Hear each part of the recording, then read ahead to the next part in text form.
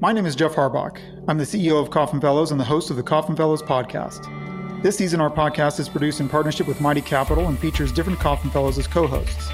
In this podcast, we dive deep into the personal narratives of some of the most successful names in the venture capital industry.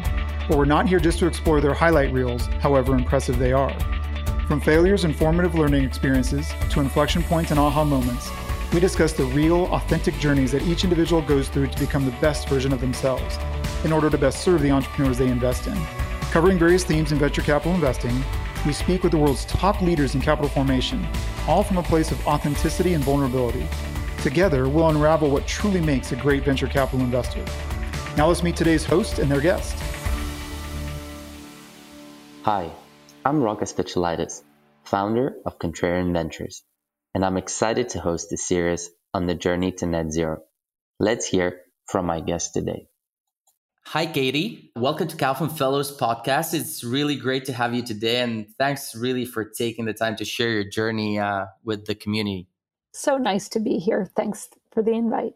So let's get on to it. You know, you have a very, very impressive background and you've done so many things through your career. I would like to start and maybe you could walk through your background and how you got to where you are now, founding The Engine. I'd love to. So first of all, my background is certainly not straightforward. I'm not what you would consider a careerist. I didn't, at 21 years old, say I'm going to be a venture capitalist someday. You know, I've done a bunch of different things. In fact, early in my life, I thought I'd be a doctor and really, you know, it's undergrad biology major, but I also did environmental studies. And so lots of interest really in helping people, thinking about what are the big problems. And so that orientation has always been there for me. I think of myself as very human-oriented, very mission-oriented. And so really what happened is, you know, after undergrad, I worked with homeless families, trying to figure out, you know, how to get them healthcare, how to get their kids educated, how to get stable homes. And that was a way toward medical school for me because I thought I wanted to do maternal child health, really. Mm-hmm. And that was kind of a mission-based way to get there. I learned really quickly that I didn't want to be a doctor, which was probably the greatest thing that happened, right? Yeah. A no answer is better than anything else. And that really led me toward how do you build strong communities, strong businesses, which is the base of a lot of communities. And that led me to business school, where the internet hit me and entrepreneurship, venture capital, really good timing. And so I started actually coming up to MIT with a startup and entered the 100K, which at that point was the 50K. Yeah. And that's where I learned what an angel investor was, what a venture capitalist was. And then after business school, went out to the Valley, which I thought was an incredible place to go, learn quickly, be with high growth startups and think about things like that. And that's where I literally stumbled upon Zip2, which was Elon Musk's first startup. So that a great story. it was a great startup, an incredible group of people, many of which have gone on to do, you know, probably hundreds of startups at this point or become venture capitalists. And I think I learned the first lesson that it's all about the people, right? And so this was a highly motivated group of people. From there, I did a couple of other kind of startup, general manager jobs, and then landed, I mean, I'm massively fast forwarding here, but landed working for Ray Ozzie at Microsoft right after he'd taken over for Bill Gates. And you worked in product, right? It worked in product and worked in multi-products. And we were basically a startup inside of Microsoft. So we were developing new products that could be started from the ground up. And it was there that I actually met Brad Feld, who's been a very strong mentor of mine really since then. He probably didn't know it for the first 3 or 4 years, but certainly knows it now. And that's where your sort of journey started with MIT, right? That's where my journey started with MIT, but mainly with investing. Mm-hmm. And he really encouraged me to angel invest. He encouraged me to look at venture capital. And so when I left Microsoft, I started angel investing. You had a great role model. I had a great role model, but I also had a role model of just do it. What's the big deal? And I called him after I left Microsoft, and he said, well, you should go talk to the Techstars people. We're just really opening in Boston. And that led to me being the managing director of Boston, and then helping think about scaling Techstars globally. And that was an incredible time. I got to look at, one of the first things every venture capitalist told me is, hey, until you've looked at 1,000 deals, it won't, you can't have any pattern recognition. And, running Techstars, you look at 1,000 deals in 2 months, right? And that doesn't mean it gives you deep pattern recognition, but I certainly started to develop some very, very quickly, and got to work with incredible early stage entrepreneurs and learned how to raise my first fund, which was a very small fund. These city funds at the time were $2 to $3 million. Yeah. But it's the same process. You need a bunch of LPs. Yeah. They need to write you a check. They need to believe that you'll pick well. And so that was Project 11, right? Well, that was Techstars Boston. Okay, that was Techstars. Mm-hmm. And then I went and started my own firm called Project 11 with Reed Sturtevant, I'd worked with Reed at that point about 8 or 9 years. And I've worked with him now almost 17 years.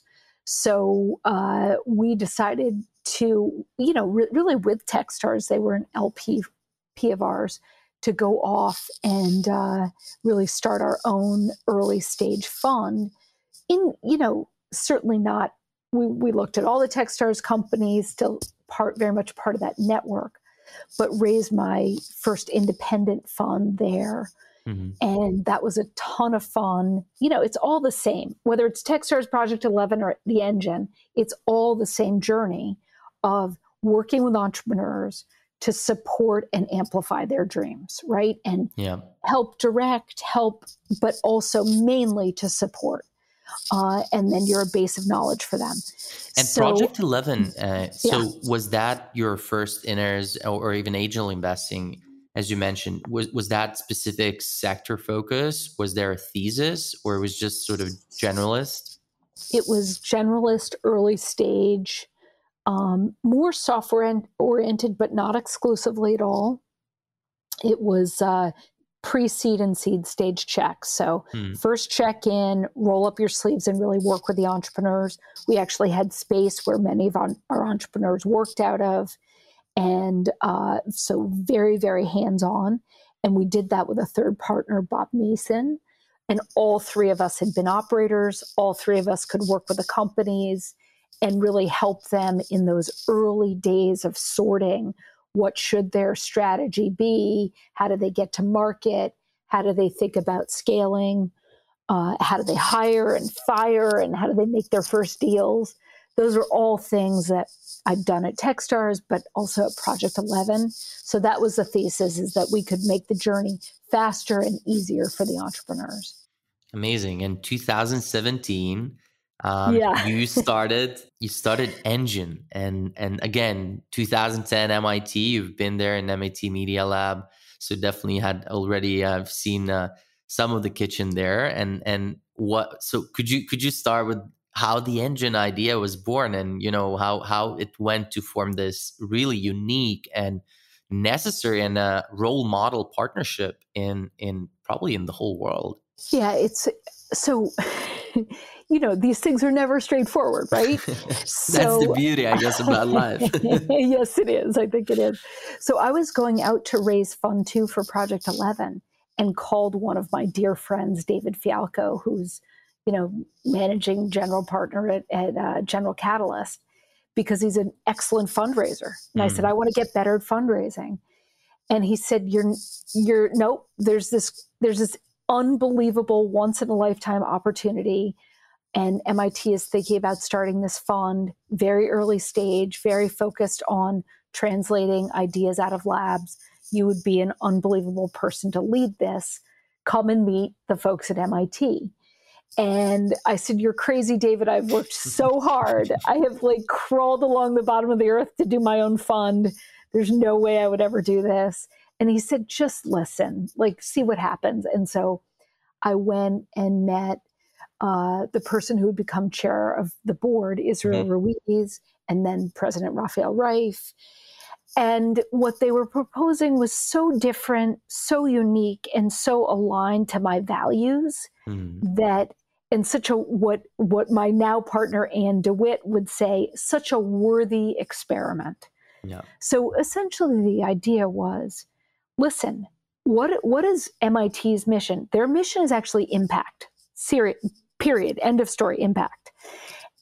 And when they looked at what was happening, what kinds of ideas were translating out of labs, what were the world's biggest problems, what they were seeing over and over again is that some of the most important translations, the things that could have the biggest impact in the world, were not actually getting to market because there were barriers between the lab to commercialization. And the question was, with the partnership with MIT, could that journey, one, be possible, faster, and venture backable, right?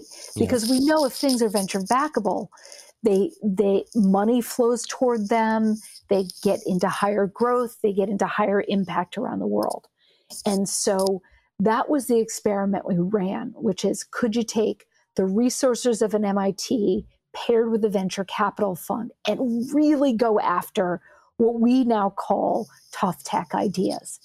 So I want to stop here and kind of pick on a few words that you said. So when you say resources, and I think that's really the uniqueness of your platform that you're building now, and that has now multiple dimensions, not just funding. Obviously, it's pretty certain that university biggest resource is talent pool.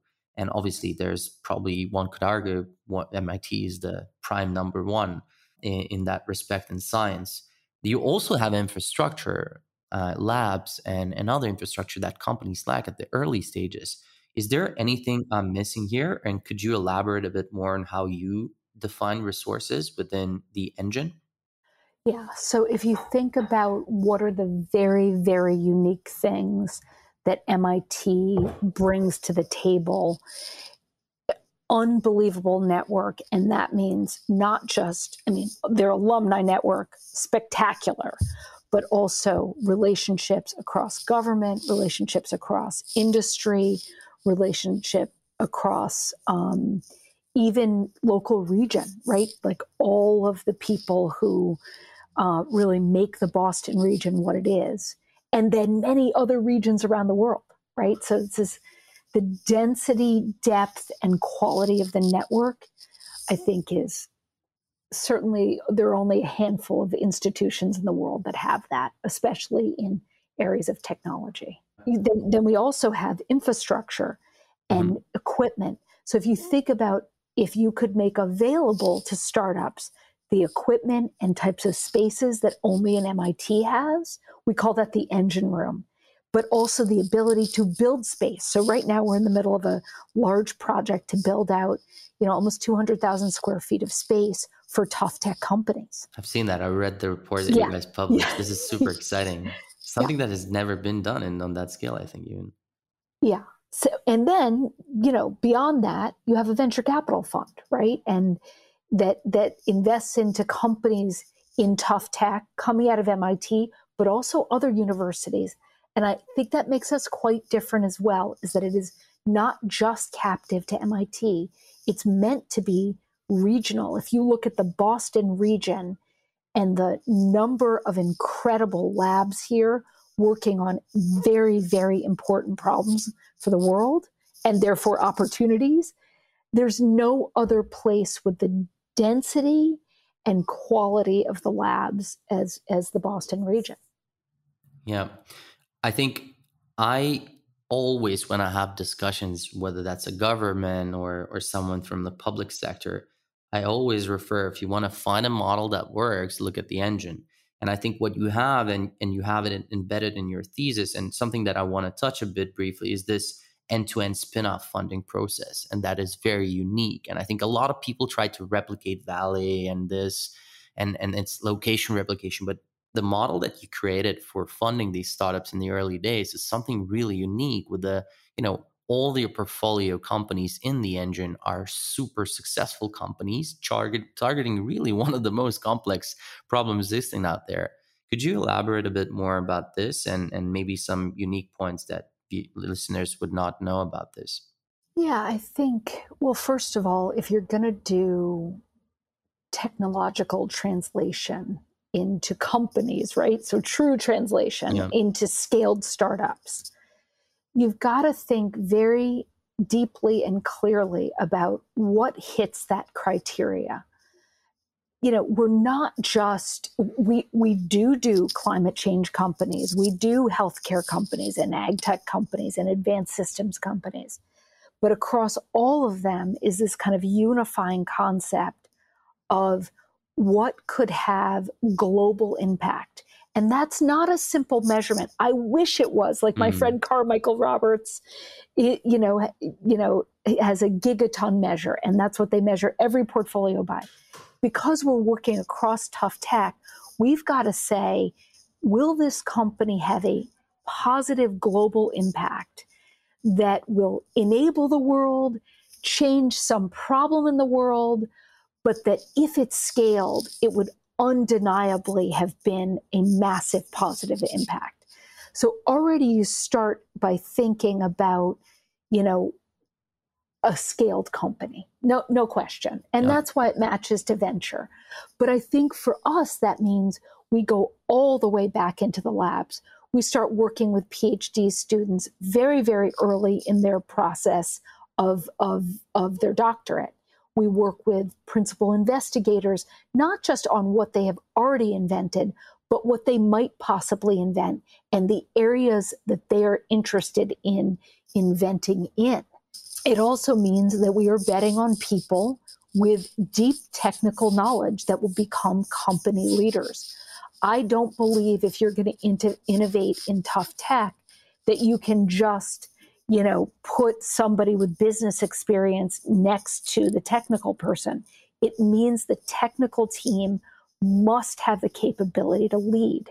So that leads to a number of beliefs that we have, right? That the technical founders must become scaled leaders. That doesn't mean they have to be CEOs forever, but I think that orientation is very important to what we do, because I think often the kinds of technologies that we're bringing to market that can have these big global impacts will mean that you have to understand the technology well enough to understand how you actually get it to market. And that the business model is uniquely tied to that technological innovation.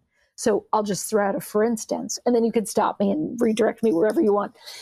If you're going to run the first scaled fusion power company in the world, that person better understand fusion, right? Because you're going to make a whole bunch of choices, technical and business choices about how to get to market.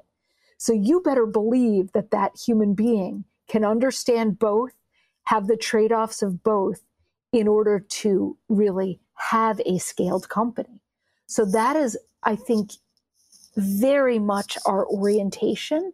There are others in the world with that orientation, but I think the bigness combined with the patience. So our fund also has up to an 18-year life, which is, many years longer than most. Something that is very unique and really gives an edge for you and the founders as well. That's right, because it means we can go after these huge opportunities that might take longer to get to market. And let me just throw out one other, really important thing is that it's not that we want them to take longer.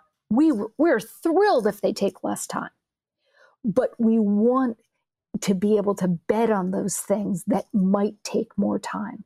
And biotech has cracked this code, right? They can get to market with an idea and a company that is not in revenue for many years. So there may be a time when we don't need a fund of 18 years, but currently in tough tech, you do. Right now with the whole SPAC market, it might be that these things can get to market much faster. But we can't rely on that right now. We have to rely on that these could become $500 billion or $1 trillion companies when they are scaled. Absolutely. And I think that definitely touches one part of it, I think, which is them to be able to have the available resources, mostly financial and obviously talent, another important one. But then obviously, again, it takes way longer to make that actual impact, right? And get these technologies to be economically feasible. I want to touch briefly, just out of curiosity, personally, to be honest, I attribute tough tech to your name that as you know, a current term, and it's something that is so well crafted. I think you can use hardware, people use different sort of things, but tough tech is just so well defined in the problem that you are trying to solve, backing these entrepreneurs, and then that these founders need to be also tough in their mindset and how persevere and to build these ideas for so long and take them from lab to a full commercial application. So my question really is how you come up with this name and what it stands for you personally. Well, I will say that I'm not the first one to use it. So President Reif, MIT's president, actually was the first one I know to use it. But I thought it was so apt. And I think it's what it means to me is, yes, you're going after a tough problem, something of major importance, right? The technology has barriers. Like, it's real technology. This is like a true breakthrough advance. And then you've got to persevere. So you've got to be tough. So all of those things have to be there in order to make one of these companies real.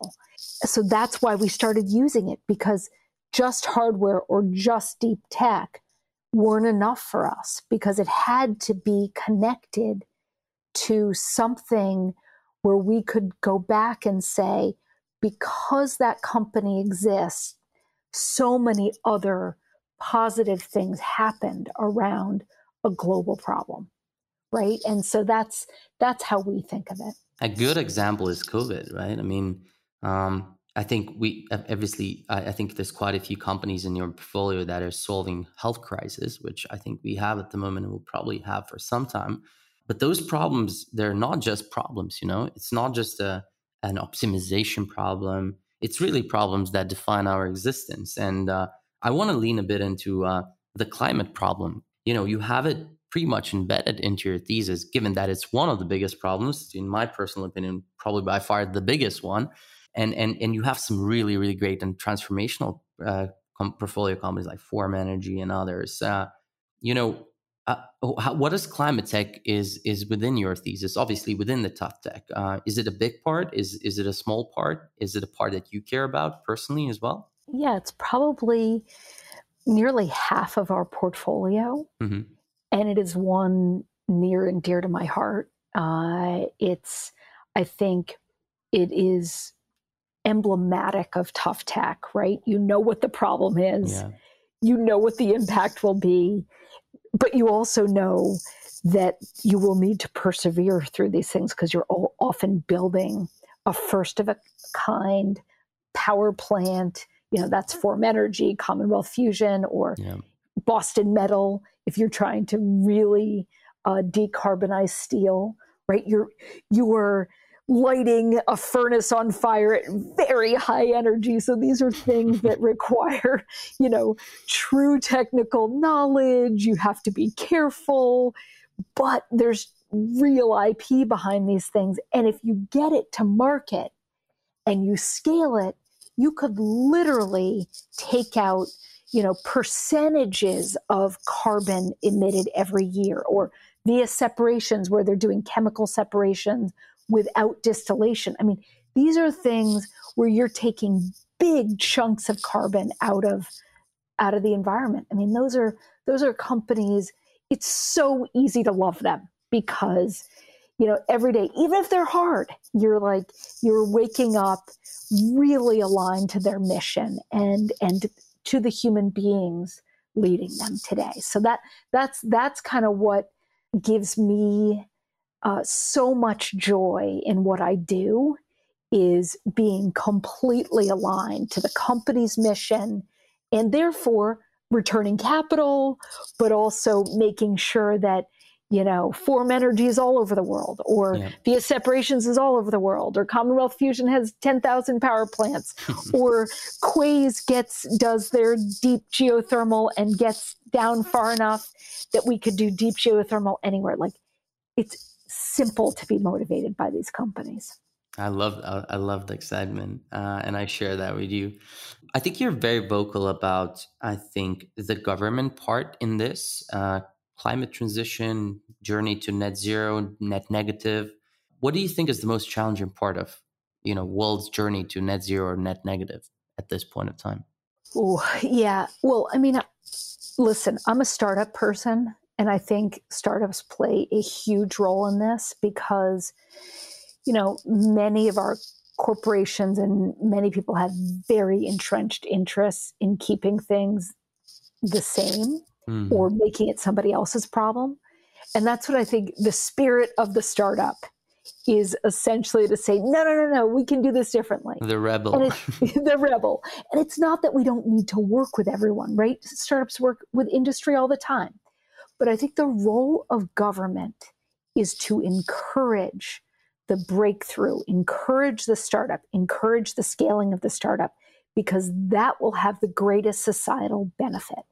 And so I think the role of government, especially in reversal of climate change, is to make sure that these ideas and companies do not die, that they actually flourish and scale, not just locally, but globally, because that has a global impact on climate change. It has a local impact on economic development. And so, and by that I mean U.S. or even sit down to the city or the state or city.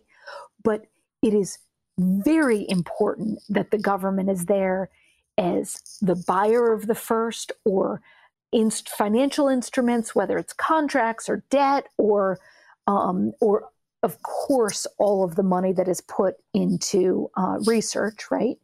But we cannot stop before these companies get scaled.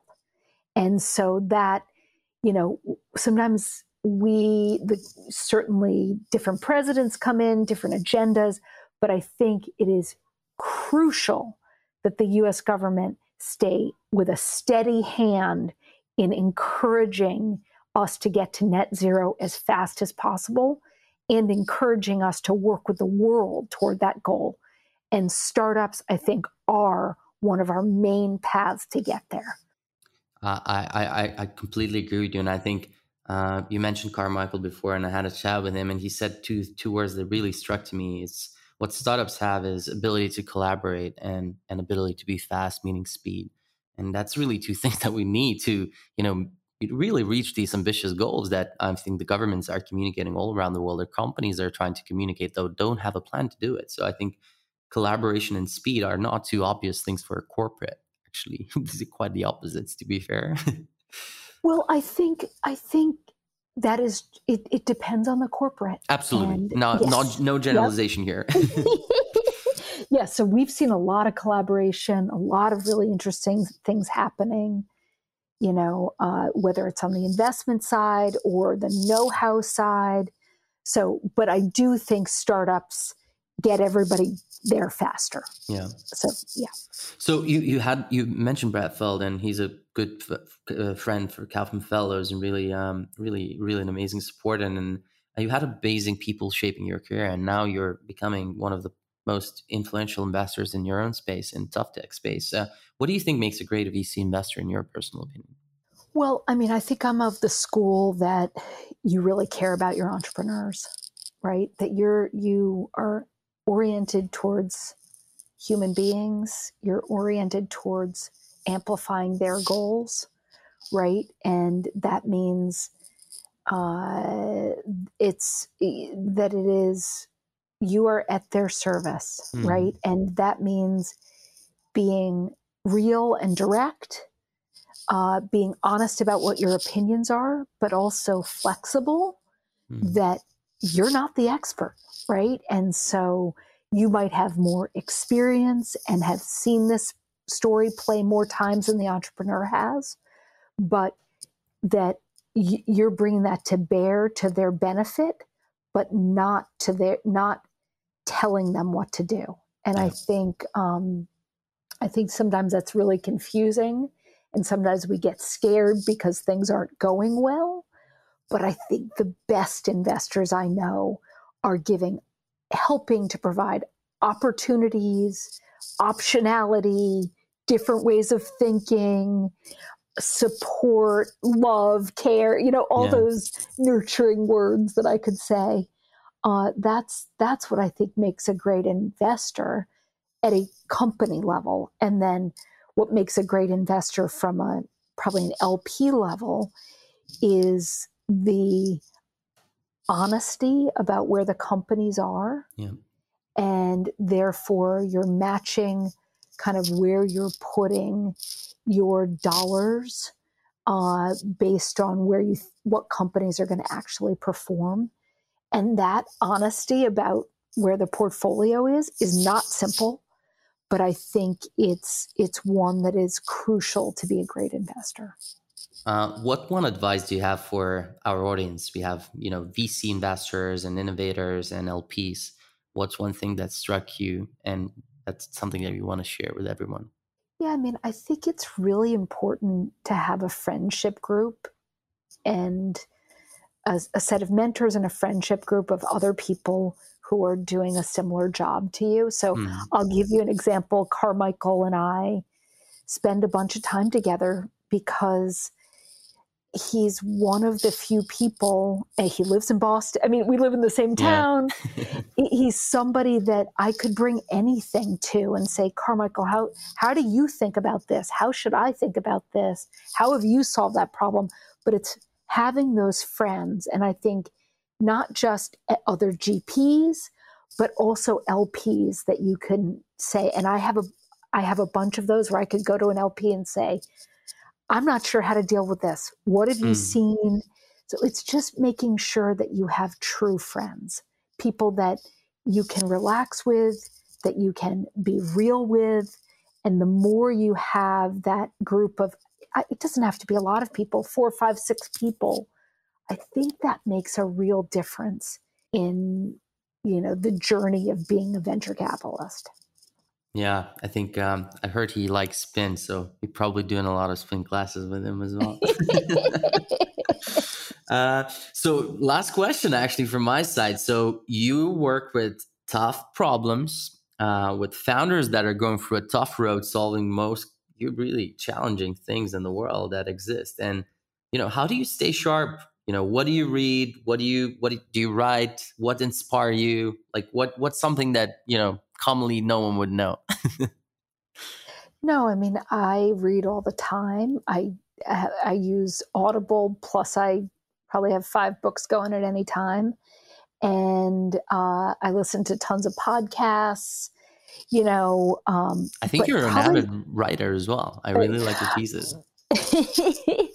I don't think of myself that way, but I think, the reading is super important. But probably for my personal mental health, meditating and walking are probably the 2 most important things that I do to be quiet and to calm myself, right? I think that retreat or that respite from the always on life that I certainly live and love living, I think is truly important. Thank you, Katie. Look, this has been really, really great. And I think I've been following you for a long time, and I was urging to have this conversation. So it's been really, really pleasure chatting with you today. So nice to see you. Thank you so much. Thanks a lot, Katie. That's a wrap. Tune in next week for another candid conversation on what makes a great VC investor with your host, the Kauffman Fellows.